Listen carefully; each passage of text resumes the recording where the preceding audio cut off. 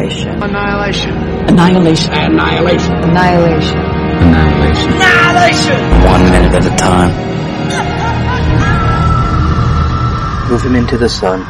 Gently its touch awoke him once. At home, whispering of fields unsown, always it woke him even in France. Until this morning and this snow. If anything might rouse him now, the kind old sun will know. Think how it wakes the seeds. Woke once the clays of a cold star. Our limbs so dear achieved, our sides full nerved, still warm, too hard to stir. Was it for this the clay grew tall? Oh, what made fatuous sunbeams toil to break earth's sleep at all? Wilfred Owens, Futility. Before we get back to Kane, we're still with Lena in Ventress's office. Lena has just turned to face Ventress after looking out the window. She is lit mostly from behind, the sunset through the shimmer. She ended last minute saying, "You said nothing comes back." Lena, but something has. Close on Ventress. Dr. Ventress. Yes. Second 7 cut to Interior Southern Reach Facility Medical Center, day. The script says, Kane lies on a bed surrounded by the tubes, lines, and the machinery of life support. His skin is almost the color of ivory. Importantly, we are close on Kane's tattoo on the cut. A stylized black bear on the front of his left shoulder. Minutes 54 to 55, there will be an actual black bear, of course. More obviously, more famously, it will return minutes 73 to 77. But will it even be real? Consider. The other notable tattoo seen in the film is an Ouroboros in a figure 8. A snake infinitely eating itself. In Lena's scenes with Lomax, it is her tattoo. When the women are in their rowboats, that tattoo is Anya's. But in the video they find of Kane's group of soldiers, it is Meyer's tattoo. Which doesn't jibe with the script, it should be noted, because Anya has that tattoo before she enters the Shimmer. Then again, maybe, like Lena, she has been drawn to the Shimmer because she had a prior relationship with a soldier, Meyer, and they had matching tattoos. The Shimmer reflects, refracts, and duplicates. The black bear will itself contain a partial human face on the side of its own, and it will cry out for help in the voice of Cass after it killed her off-screen. What if there was no black bear in the first place? The mangled black bear with its disfigured face could be a manifestation pulled from Kane's mind, modeled after the image on Kane's shoulder. Or it is simply foreshadowing, posing as coincidence. Kane has ECG wires attached, and he breathes through a breathing tube. These things are clear white and green. I thought this might be another instance of the English filming locations creeping in, but cannot confirm that they use green wires in tubes like this. It may simply be an aesthetic choice of Southern Reach and or the Annihilation production team. His eyes are closed, and they appear bruised and partially encrusted. Lena, off screen. He's dying. In the film, Lena stands behind glass alongside Ventress. They view Kane from a distance. And I must point out that Kane's room, Lena's room from before, and Lena's room later with Lomax all seem behind the scenes to be the same room, redressed. But let us follow the script forward before we get to Lena's exchange with Ventress.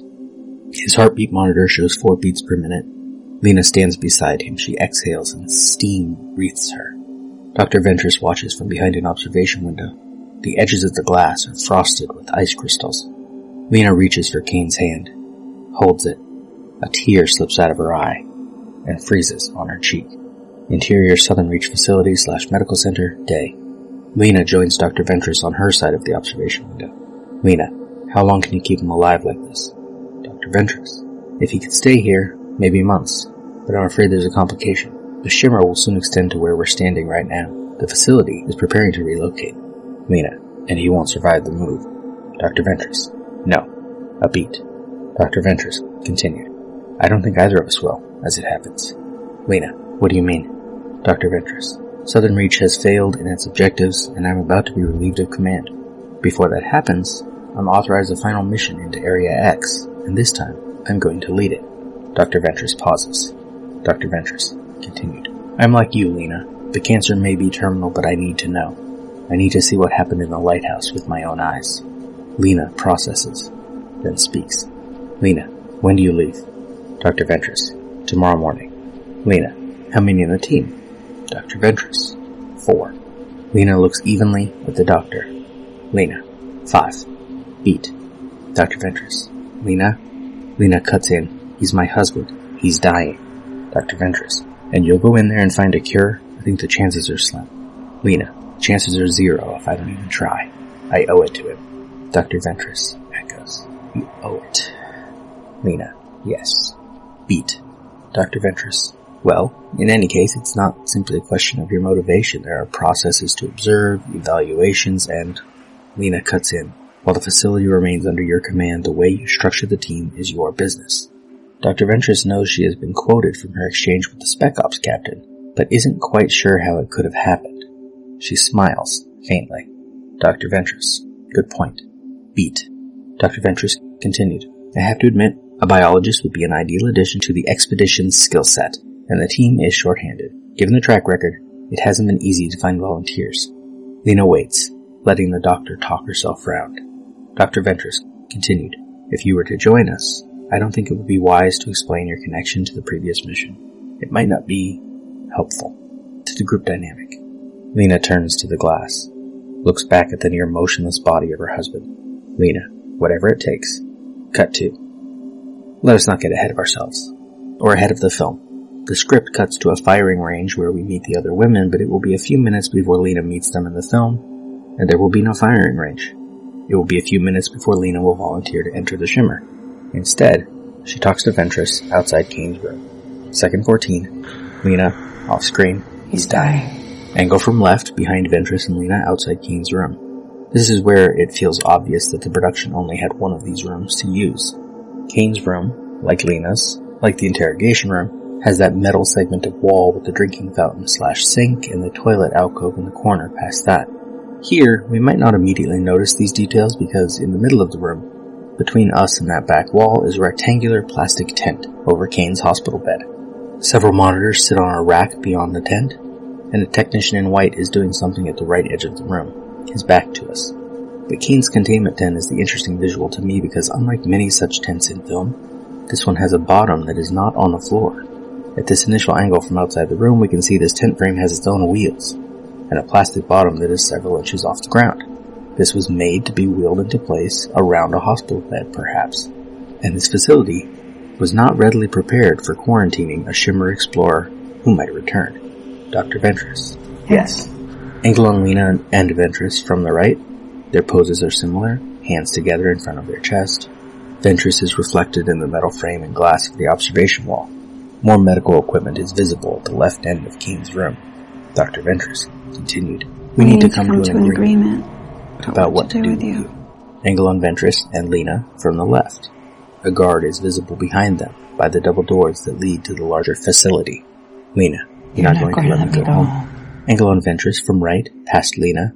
She was not looking at Lena before. Now she looks at her, and she crosses her arms. Dr. Ventress, is that what you want? To go home? Angle on Lena from left, past Ventress. Ventress is barely in the frame. Lena is now reflected in the glass. Lena, no. I want to be with him. Second 43, angle on Kane. We can see a Draeger brand blood pressure cuff on his right arm, his breathing tubes and wires. He breathes deep. Second 49, the Shimmer.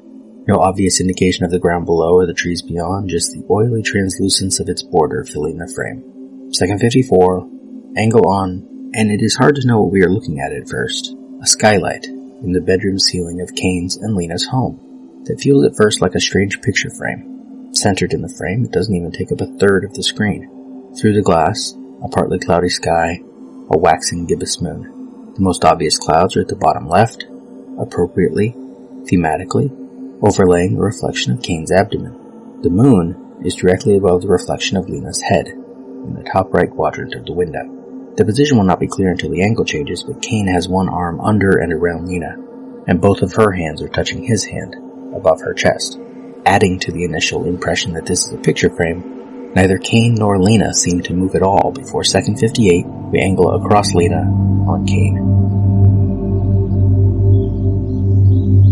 Before she speaks, time runs out for this minute.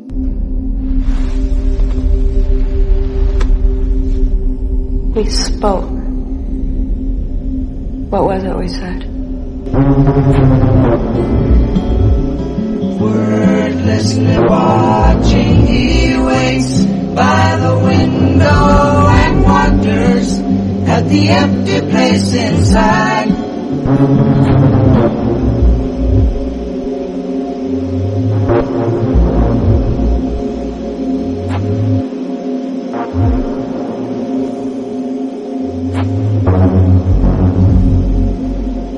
Annihilation is all we are. Annihilation.